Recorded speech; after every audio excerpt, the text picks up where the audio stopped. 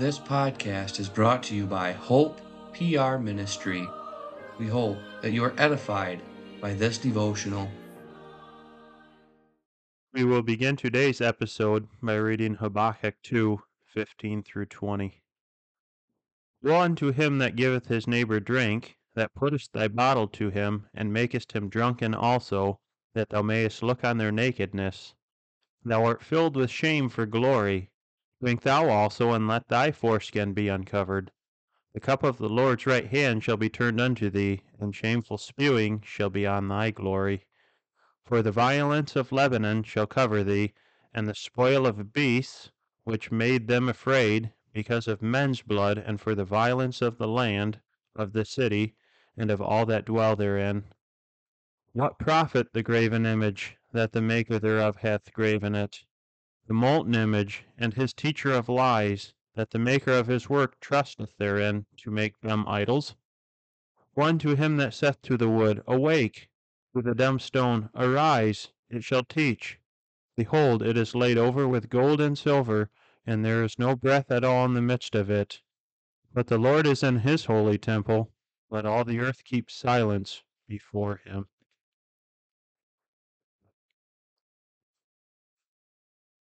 Do you know where Jehovah's temple is? Is it just the church building where you hear his name proclaimed?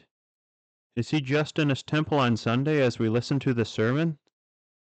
The answer to these questions is a resounding no. We know that God dwells in the whole world.